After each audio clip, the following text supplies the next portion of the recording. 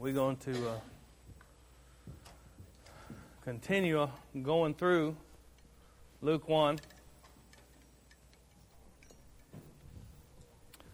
Last week, you know, we had what we saw was the announcement of John the Baptist's birth, right? That was the fulfillment of all the Old Testament prophecies that had come. The time had come for everything to be fulfilled, and today you're going to see something that's kind of similar, but it's a whole lot different. You're going to see the announcement of Christ's birth. The same angel Gabriel. If you were here with us last week, you know that it was the angel Gabriel that came to John the Baptist's parents and told him that he was going to have a child and that he was going to name him John. And of course, what happened? Zechariah, the priest, didn't believe. He didn't believe what the angel said. He said, "How do I know that this is going to happen?"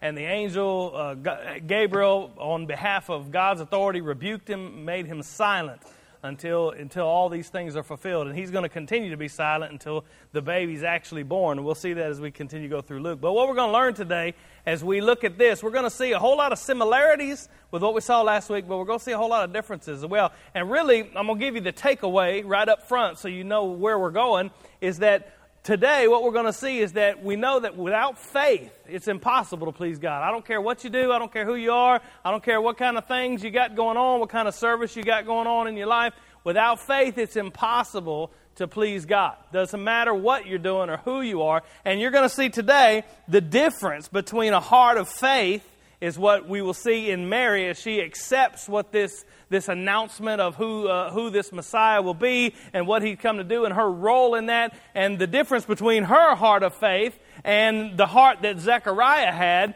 when he he was a believer, so to speak. He was waiting for the Messiah. Remember, the text last week told us that he was righteous. He and his wife was righteous and blameless in their ways before the Lord. But when the time came for the Word of God to come to him, he doubted. He didn't believe, and the angel rebuked him for that. Well, you're not going to see that today in Mary. You're going to see a heart of belief, and what's astounding to me is that Mary doesn't have any reason to believe. Zechariah, before we saw last week, that Zechariah had every reason in the world to believe. I mean, if there's anybody that should have believed the Word of God when it came to him for his specific purpose, for his specific need, for God's plan for him in his life, it should have been Zechariah, and he disbelieved. He didn't believe when the Word of God came to him. But here you're going to see Mary did believe the Word of God when it came to her. And what I want to show you, it's like four things I think I found in the text that just kind of spoke to me.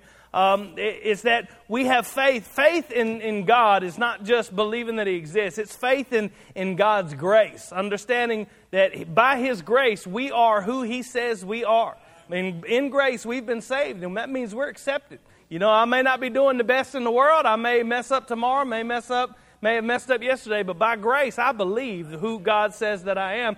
The second thing we're going to see, I'm kind of giving you all this all up front, because if I don't get to it, you'll know at least where I was going. The second thing is faith in God's Son. It's by His Son that all this has come about for me. It's by His death, burial, resurrection. It's by the gospel, by faith, by His Son that all this is what we trust in. The third is that it's faith in God's power. God is able to accomplish what He said He's going to accomplish. Now, for Mary, you're going to see that's going to entail the virgin conceiving and the Messiah, God Himself being born to come and save His people from His sins.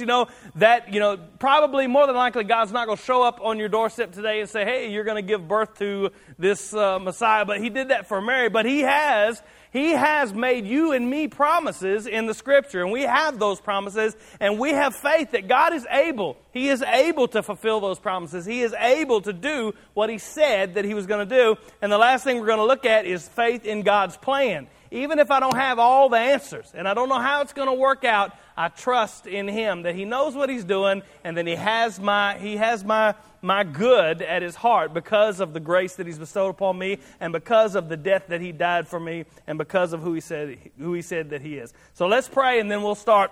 There's a lot of text that we're going to look at today, so I'm going to try to talk fast, and you guys listen fast, and we'll get out in breakfast time. Father, we thank You. We love You today for all that You are, all that You've done, God, and we to turn our hearts toward you. We want to put our faith in you for all the little things and the big things, God. We want to put our faith in you. We want to see this heart of faith that you've given in your Scripture for us to model after, and we want to see this Messiah that you have brought forth that has shed your love abroad in our hearts. We want to see this salvation, God, that you brought forth from the womb of a virgin, God, your Son, incarnate, holy, and divine, who died on the cross for us, Father. Show us Jesus today. Give us a picture of it in our own hearts, in our own life. Show us a picture of the gospel and how it changes us. And we thank you for that, and we love you in Jesus' name. Amen.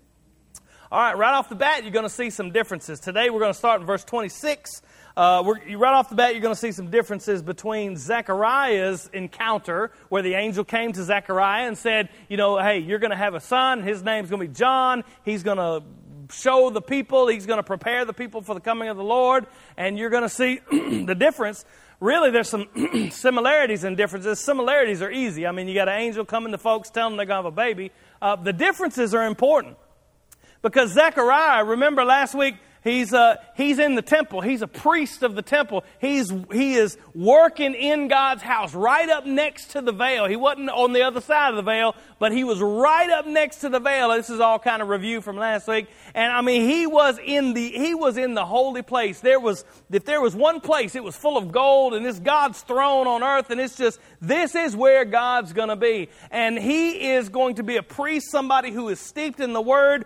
He is going to have every reason in the world to believe what this angel tells him. Believe what God's Word has. I'm going to say what the angel tells him, but it's God's Word coming through the angel. Of course, you know that already. He's going to have every reason. I mean, his eyes actually see the messenger of the Lord. His ears hear the Word of God from the messenger of the Lord. His mind knows that Abraham Sarah was barren and God provided for her. Hannah was barren and God provided for her. He had historical background of knowing that this had been done before. God had done these things before, and he had a heart that was trusting in God. It said that he was righteous. It said that he and his wife were blameless. There's absolutely no reason why Zechariah should not have believed what the Lord spoke to him. And on the other hand, what we're going to see today is there's no reason why Mary should believe. I mean, she's nobody. She's not, from a worldly standpoint, she's not important. She's probably a little teenage girl. She's from a backwater town that nobody's ever heard of. She's not in the center of political life or religious life. She's not where the temple is. She's not wealthy. She's not from a royal family or anything like that. She's basically nobody. I mean, she's absolutely nobody, and the angel's going to come to her, and she has no reason. If you're looking at this from the outside, she has no reason in the world to believe what this angel's telling her, that you are chosen of God to bear the Messiah, and God has placed His grace upon you. There's no reason to believe it, but we're going to see that she does.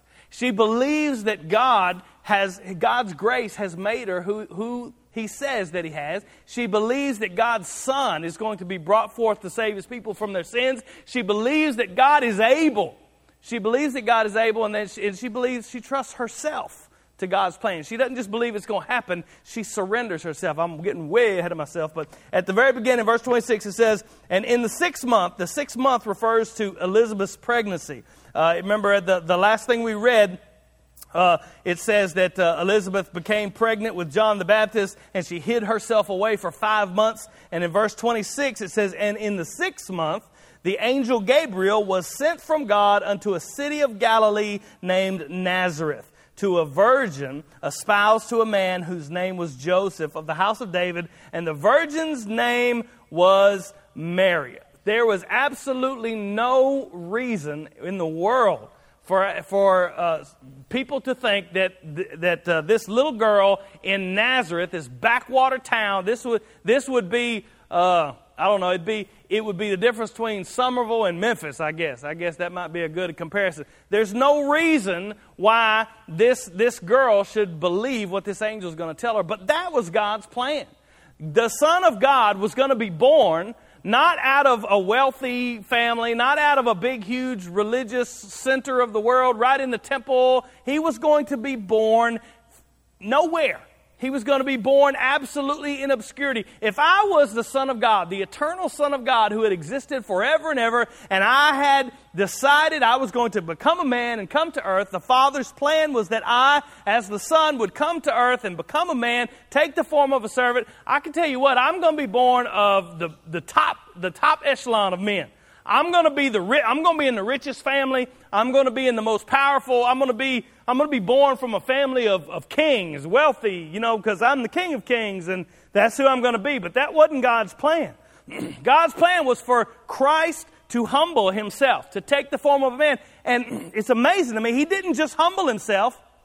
He didn't just humble himself to become a man. He did do that. He humbled himself to become the lowest of all men. He became, by the world standards, a nobody, an absolute nobody. You can see that throughout his life. The religious leaders, they disdained him. They mocked him. They tried everything to do to get rid of him. Even at his death on the cross, they were spitting on him and mocking him and humiliating him. He came not just to be a man, but to be the most obscure and nobody of men. He came and humbled himself to the farthest place you could possibly humble himself. And that started by the angel Gabriel going to announce the birth of the Messiah in this little town nowhere. We go from the temple, right in the midst of God's presence in the temple, where the angel's speaking to Zechariah and telling him, look, the forerunner that's going to announce the Messiah is coming forward to you from you, and you're going to have a son. You're going to name him John, all the way out to the middle of nowhere,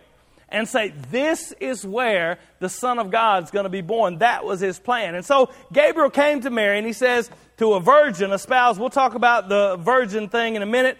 Notice that he kind of emphasizes it in verse 27. He mentions it twice. To a virgin espoused to a man whose name was Joseph of the house of David, and the virgin's name was Mary. He mentions it twice there. Being espoused probably is not what you're thinking. You might be thinking engaged, and that's probably about what it's like, but it was different for them because they would go through a ceremony of espousal. That being espoused, being betrothed to another, meant that Mary's father had already promised Mary to Joseph. They had already gone through a ceremony that said that they were espoused together, they were betrothed, and she was, for all intents and purposes, his wife. It usually lasted about a year, and then at the end of that year, the bridegroom would come and get the bride, and they would have, marriage feast, and she would move in with him. So we're in between the time between their espousal and their marriage. But make no mistake, at this time, even at this time, before they finally consummated the marriage, if something were to happen, if she were to get with another man or whatever, it would be considered adultery, and in order to break that espousal, they would have to get a divorce. So it was almost like marriage, but not quite like marriage. And so he came to this virgin, this probably, don't know how old she was, probably between 13 and 17, right in there somewhere. This little girl in the middle of nowhere, he came to her and he says these words, verse 28, the angel came in unto her and he said, Hail, thou art highly favored. The Lord is with thee, blessed art thou among women. Hail, thou art highly favored. That word favored is the same word where we get the word grace from. So what he's talking about is not just, hey, you got some good favor. It means God has placed his grace upon you, his acceptance, his favor upon you. Now think about this. You're basically, now I keep saying she's a nobody. She's not a nobody in God's eyes, and we're going to see that. But from the worldly perspective, if you were just out and you're a guy or a lady there in Nazareth and you're looking at this little girl, I mean, she's really a nobody. She's absolutely nobody. She's as lowly as you can be. She's not rich. She's not wealthy. She's not part of a great family or anything like that. And so this angel shows up and he says, hey, you who are highly favored, the Lord is with you. This highly favored means that God has placed his grace and acceptance upon her. This same word, in case if you want to know, is used of all believers in Ephesians chapter 1, verse 6. This same word of being highly favored is used of all of us. So when he comes to her, he says, hey, you are highly favored with God. Hail, thou art highly favored. He says, the Lord is with thee. The Lord is with you, not because she's so great, not because she's sinless, not because she has got all this going for her, but because she has been a recipient of God's grace. It's as simple as that. God has placed His grace upon her. The Lord is with her, not because she is doing so good or she's better than everybody else. The Lord's with her because she has received His grace. And that same thing is said of you and I in Ephesians chapter 1, verse 6, that the Lord is with us, that we are favored in His eyes, not because of who we are, but because of the grace that He's bestowed upon us in Christ Jesus. Y'all with me? Everybody awake? Okay, all right. And it says, and the angel came to her, verse 29, and when she saw him, she was troubled at his saying, and cast her mind to what manner of salutation this should be. Even she knew that this really doesn't make sense.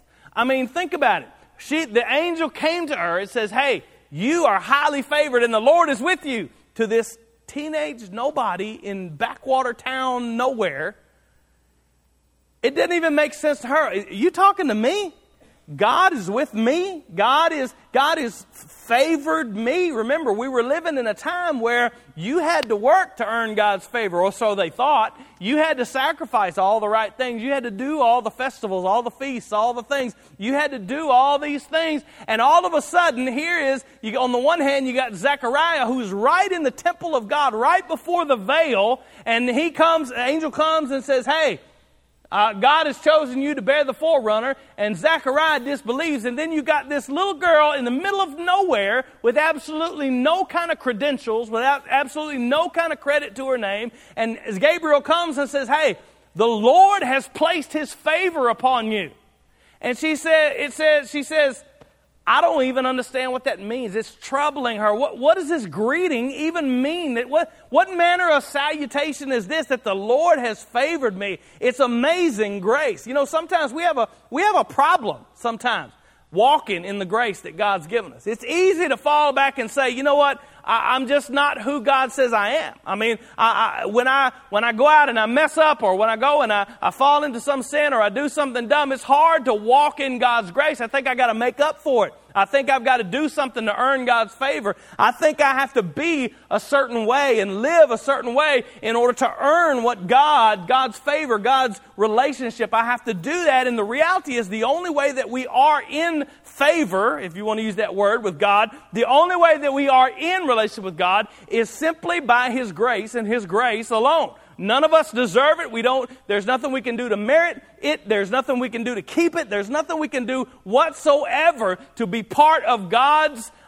be part of the relationship with God, other than to accept this grace. And so He comes to her and He says, hey, you are favored of God. And by the way, you are blessed above all women, because she don't know it yet, but she's been chosen to bear the Messiah, to bear the Son of God.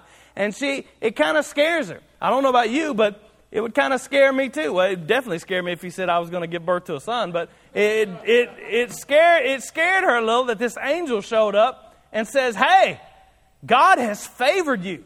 And she's like, who, me?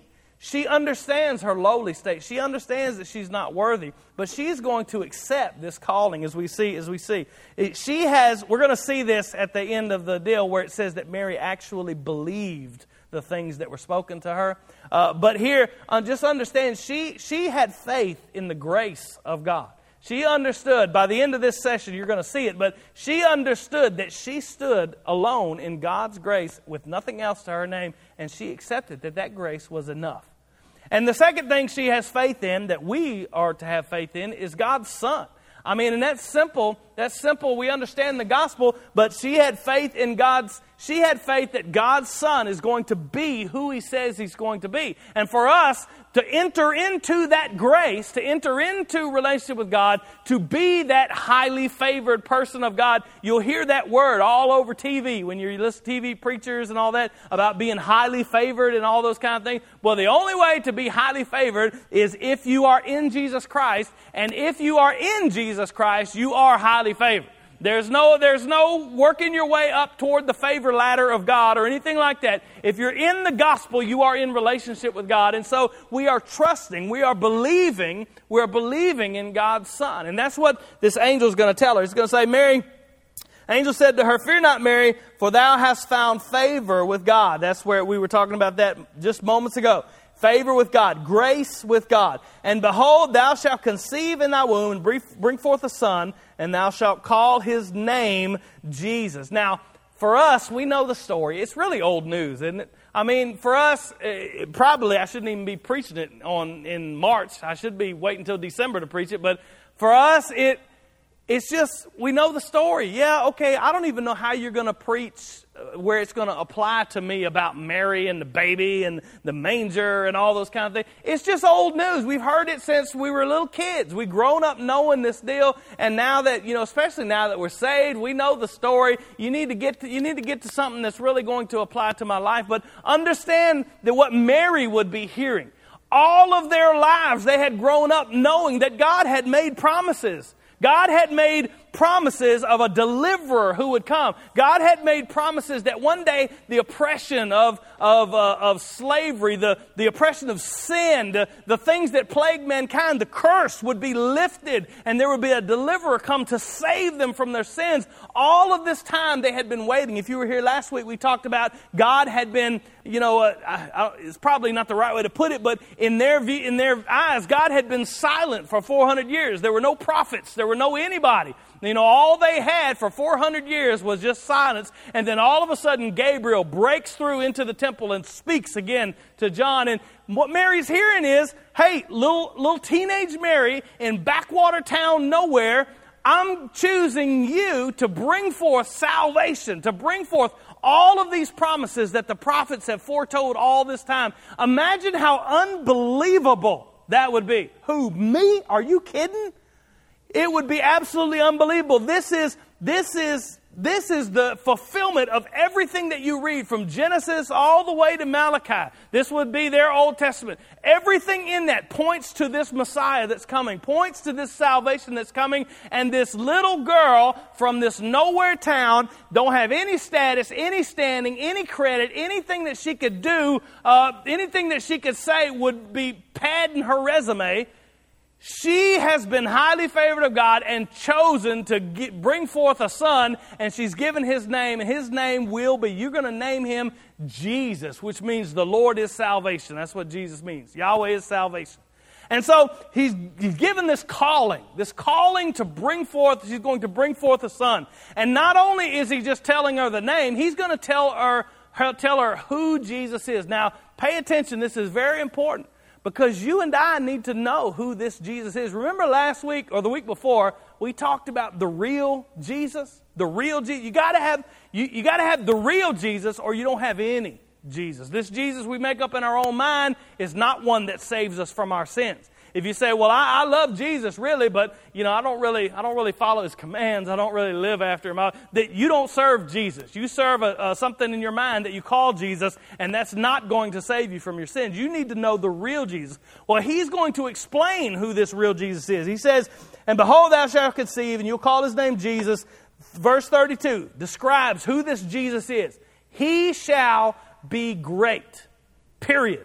I mean, it's a comma there, but before, remember he told Zechariah, John, you're going to name him John, and he shall be great before the Lord. That's what it said about John the Baptist. Well, Jesus is just going to be great because of who he is. Not great before the Lord. He will be the Lord. It says, and he shall be called the Son of the Highest, the Son of the Most High, because of who he is. Now, you need to understand what he's saying right here. The Lord God shall give him the throne of his father David. This Jesus that's going to be born is going to be both God himself and man. He's going to be God. He's not half God and half man. He's 100% God, 100% man. He is going to have a human nature as of being born of Mary. A real human nature. That means real human needs. He's going to be hungry. He's going to be thirsty. He's going to be tired. He's going to feel pain. He's going to have all the things that you and I have. He's going to suffer. He's going to be tempted. He's going to have all of that. But yet he will be the very Son of God in his nature. He will be divine. He will be the eternal Son of God. And that's important. I know you think, well, I got it, you need to move on. But that's important for you to understand, because without Jesus being both God and man, there is no gospel. Do you understand that? Because there has to be a perfect sacrifice. Only God is worthy enough to offer sacrifice for your sins and my sins, for the sins of all of us. None of us can do it. I can't pay for your sins. I've got my own sins to pay for. You can't pay for my sins. You've got your own. If you go back to the Old Testament, the temple priests, when they came on the Day of Atonement, they didn't just walk in with a lamb and start sacrificing it for the people. They had to stop at the altar. They had to sacrifice for their own sins first, cleanse themselves, and then go into the Holy of Holies and sacrifice for the people. You and I, we can't pay for our sins or each other's sins. It had to be God Himself. But in order to stand in my place, He had to be man as well. He had to be absolutely man. He can't be half man, not really, he was kind of looked like a man, but he didn't really have all the inner workings of a man. He didn't really have the pain and the hunger and the thirst and the needs of men, like that. He could not stand in your place unless He was all man. And so notice, He didn't come to redeem angels. He wasn't all God and all angel. He was all God, took the form of a servant, became a man. He says He's going to be the Son of the highest. He's going to be the Son of God. He's going to be God incarnate. That's important. That's absolutely important for you to understand.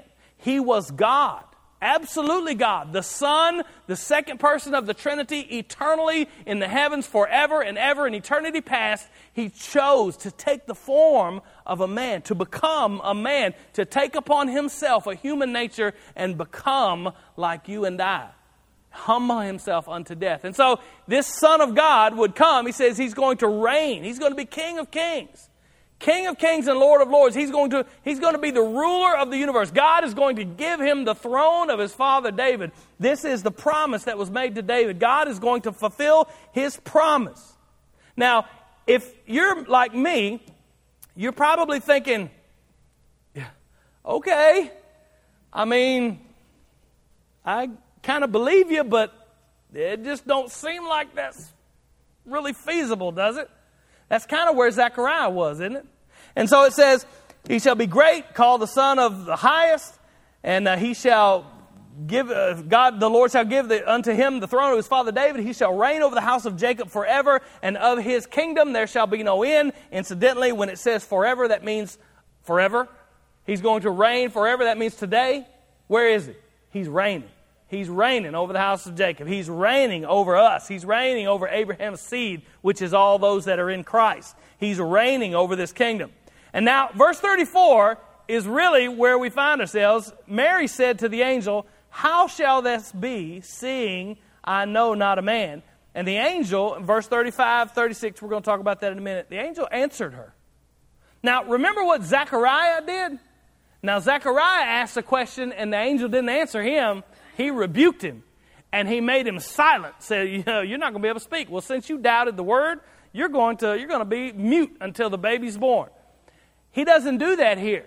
Mary asked this question out of a heart of faith. Remember what Zechariah's question was? You can go back and look at it when you get home. Zechariah's question wasn't, how is this going to happen? His question was, if you go back and look at the text, it says, how will I know that it's going to happen? His question was from unbelief. It wasn't, just tell me how this is going to work. His question is, how am I supposed to believe what you're saying? It was a question from a heart of doubt. It wasn't a question from a heart of faith, as we're going to see. It's going to explicitly tell us in verse 45 that Mary believed. Mary believed the word that was spoken to her. And so this question that she asked, I understand what you're saying, but how is this going to be? Because I'm a virgin. I've never known a man. How am I going to have a child?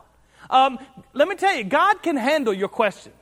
God can handle your questions. But there's something that you need to know. When we first started in Luke, it said Luke's purpose was to give you certainty. Remember, we talked about certainty over and over again. But there is no certainty that doesn't stem from faith.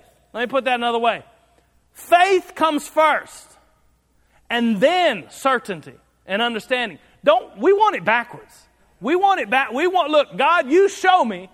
Show me that it's true. Show me how it's going to work. Show me that, show me the plan. Show me that it's all going to work out. And once that I know for a fact that everything's going to be okay, I'll believe it. That's not how it works.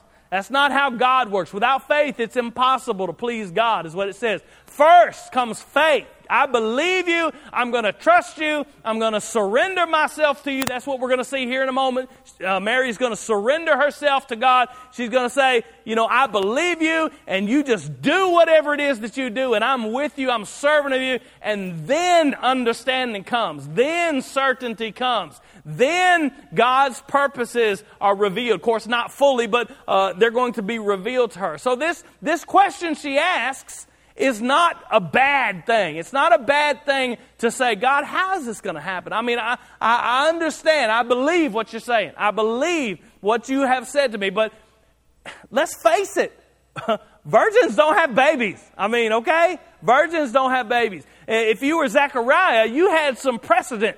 You knew in the Old Testament, God had brought forth a baby from a barren womb. He brought forth from Sarah. He brought forth from Hannah. He brought forth from Rebekah. All these women were barren, and God did a miracle, and they had babies. But you never, ever have seen anything about a virgin having a baby. I mean, that just doesn't happen. And so she says, okay, I believe you. But how is this going to happen? And this is what the angel responded. This is what we're talking about, faith in God's power. He's able to do what he said. It says, and the angel answered and said unto her, the Holy Ghost shall come upon thee, and the power, this is God's power, faith in God's power, the power of the highest, it shall overshadow thee. Therefore also that the holy thing which shall be born of thee shall be called the Son of God.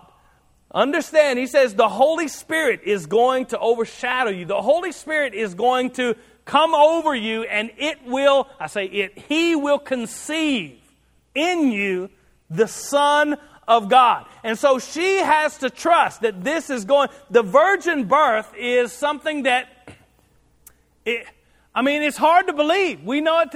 Virgins don't have babies. I don't know if that might be news. Virgins don't have babies.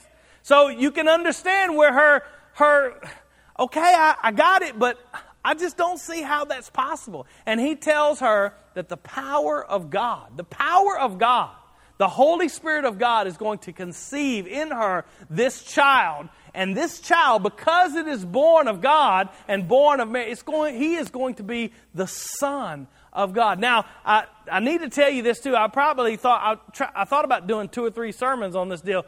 The virgin birth, being born of a virgin, is absolutely necessary for the gospel.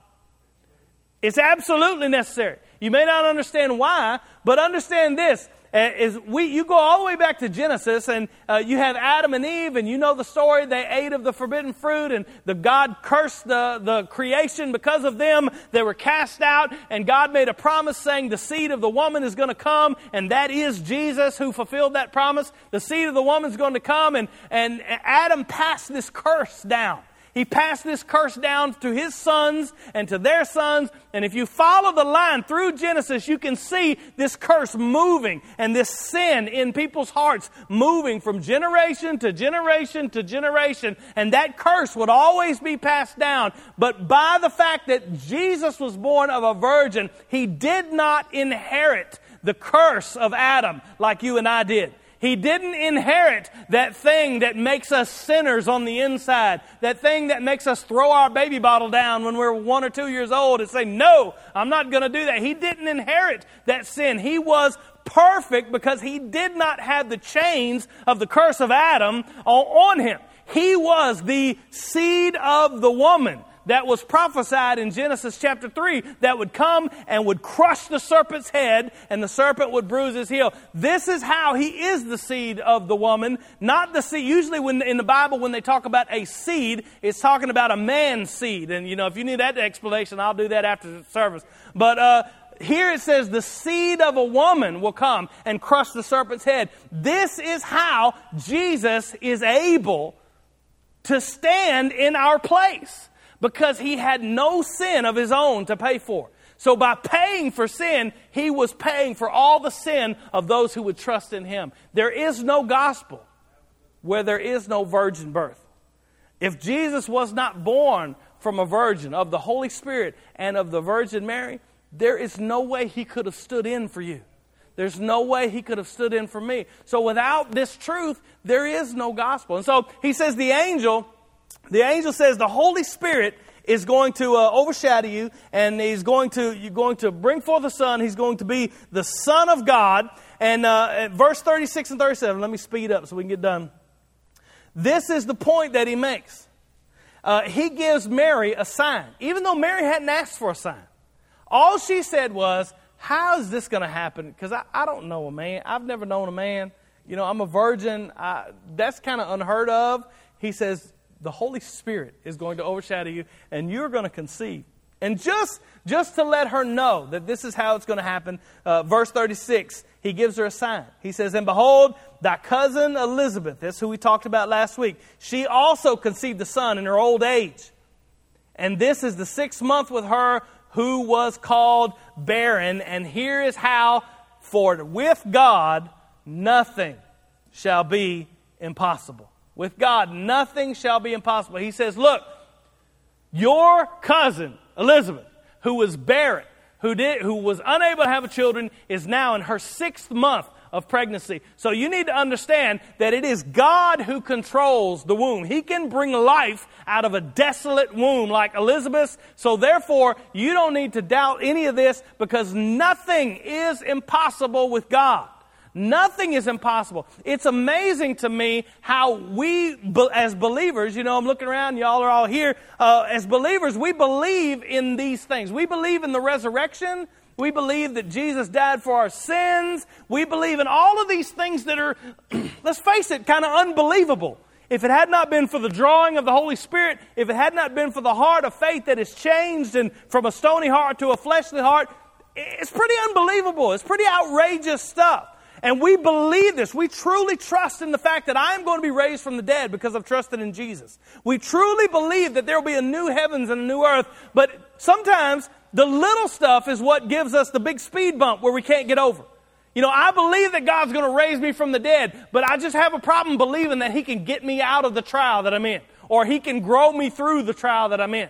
I believe that God is going to remake heaven and earth, but man, I just can't believe Him for, you know, to get me through the circumstances of my life. Doesn't that sound kind of dumb?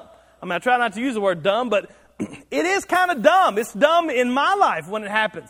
Because I'm telling you, I trust in Jesus. I trust that I am going to see Him when I die. I'm going to see all those that have gone before me and live eternally with Him. But man, when something happens in my life, it's like, oh Lord, how are you going to get me out of this? What am I going to do now? And it doesn't make much sense. You're believing for the huge thing that's absolutely impossible. But here, this little bitty thing compared to being raised from the dead, let's face it, what you're going through is it's a little bitty thing. It's not a big thing. Nothing is impossible with God. If God can raise you from the dead, if God can pay for your sin, if He can take your stony heart out, which is a miracle in itself, and recreate you into a God lover, a one who serves God, one who has a desire for God, there's absolutely nothing that He can't do. There's absolutely nothing that He's not able to do. So the angel was telling Mary, Mary, you have faith in God's power. Nothing is impossible with Him. You have faith in His grace that you are who He says you are, a highly favored one. Remember, it said that of all believers, Ephesians 1:6. He says you have faith in the Jesus, the true Jesus, God's Son, who is going to be brought forth from you. And now He's saying you have faith in God's power. Nothing is impossible for Him. He has a purpose for you. Granted, your purpose is probably not the same as Mary's, but He has a purpose for you. And nothing is going to thwart that purpose. Nothing in heaven and earth. Today in our Sunday school class, we're going through Genesis and we're talking about Abraham. Today we're going to see that Abraham is going to do something really stupid. And God is going to have to come in and step in and fix it.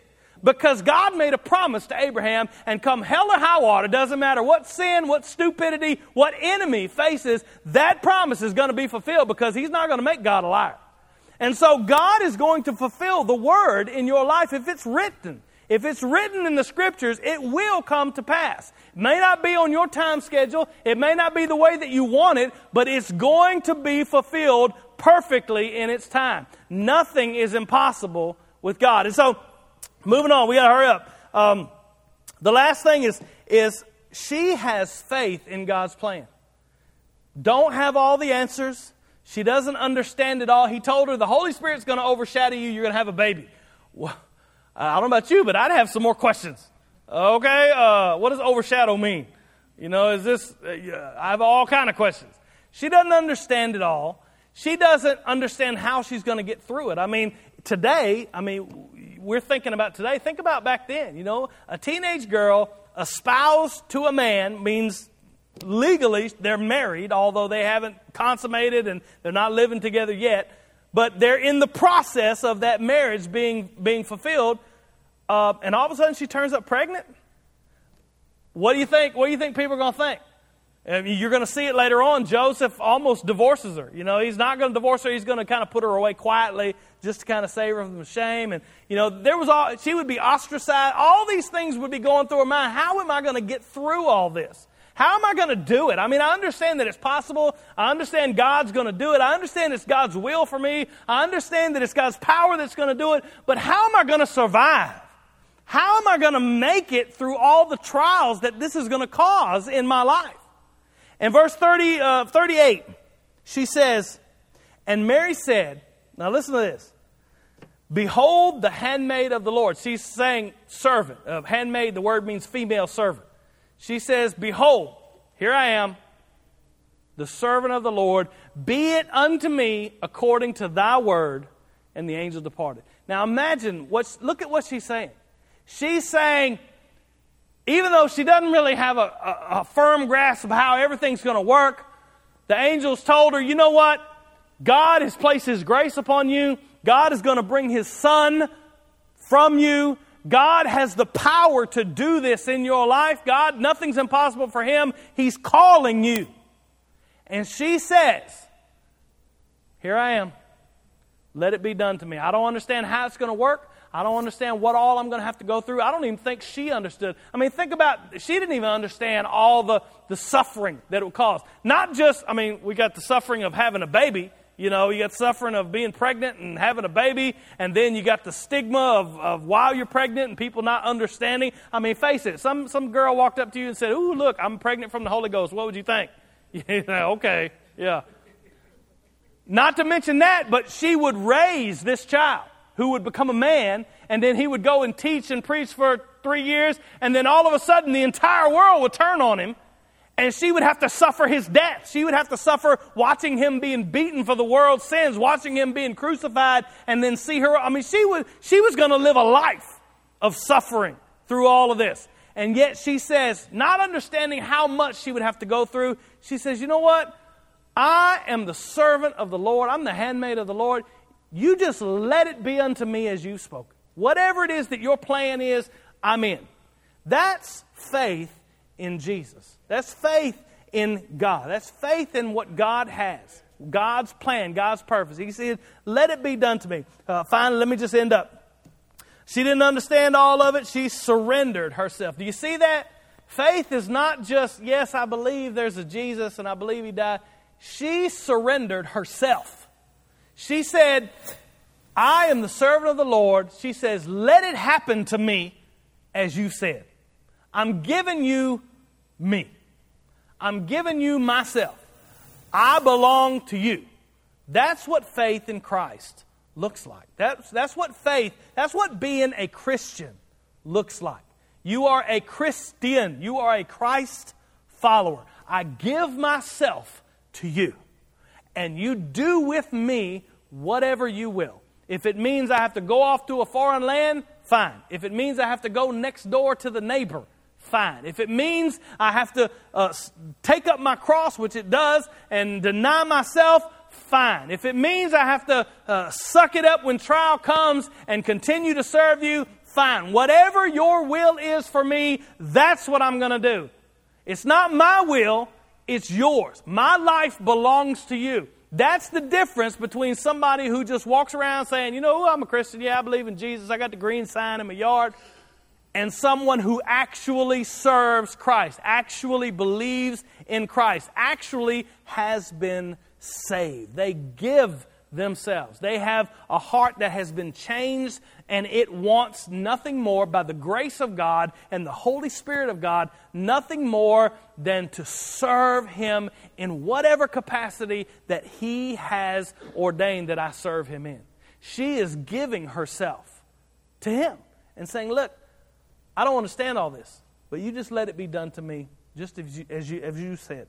And so, finally, I'm going to just read these last few verses and we'll just go. It says, and Mary arose in those days and went to the hill country with haste in the city of Judea. She's going to see Elizabeth. And entered into the house of Zacharias and saluted Elizabeth. Now look how God, the Holy Spirit, confirms what He has told her. And it came to pass that when Elizabeth heard the salutation of Mary, the babe leaped in her womb. Mary said, hey. And when Elizabeth, I don't know what she said, but she greeted Elizabeth. And when she greeted Elizabeth, John the Baptist, the baby in Elizabeth's womb, leaped. The Holy Spirit revealed to, I know it sounds weird, the baby, John the Baptist, that this was the mother. This was the mother of the Messiah, the mother of the one to come. It says, leaped in her womb, and Elizabeth was filled with the Holy Ghost. This is not just Elizabeth speaking.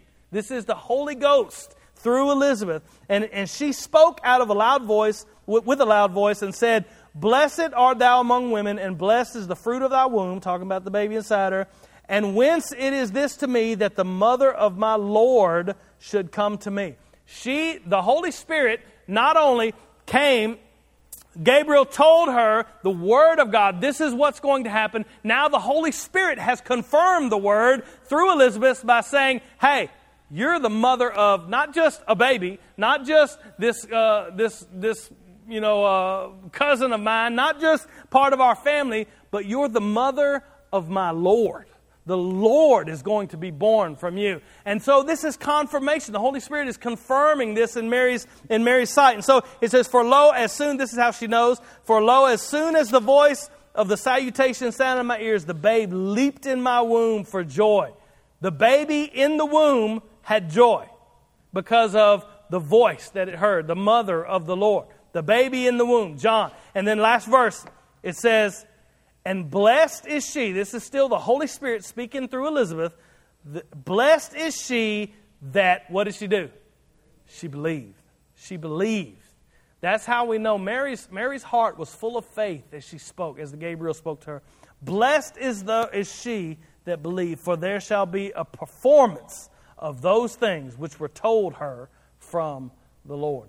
It will happen, just like it has been told to us. When it's all said and done, the whole thing you should take away from, I know it's probably, I'm a little over. The whole thing you should take from this huge story is it is all by faith. Without faith, it's impossible to please God. Go searching for answers. Go searching for answers to all your questions about all kind of things, and you will find some answers. But you will never have certainty without faith. You'll never have power without faith. You will never please God without faith. And in this instance, you see, it was faith in the grace of God, that you are who He says you are by grace. She believed it. It's faith in the Son of God, that He saved us, and He is who He said He is. Faith in the power that He is able to do what He said He was going to do, and then surrendering yourself in faith to the plan. Let it be unto me just as you have said. Can you say that today? Can you say, I don't understand it all. I don't know what I'm supposed to do. I don't know really anything about anything. All I know is that I'm trusting in Jesus. I need my sins removed. I need to stop thinking my works are earning anything for me. And I'm just going to trust myself to you. And whatever it is that you have for me, that's what I'm going to do. I'm going to live in service to you. I'm going to give myself to you. I'm going to sign over the title deed of my life to you. Understand, that's what being... I'm not telling you what us super Christians do. I'm telling you what plain old Christians do. That's definitional of being a Christ follower. My life does not belong to me anymore. It belongs to Christ. Can you say that? Does your life belong to Christ? Let's pray. Father, we love you. We thank you today. Thank you for your word. Thank you for what you've given us, Lord, in this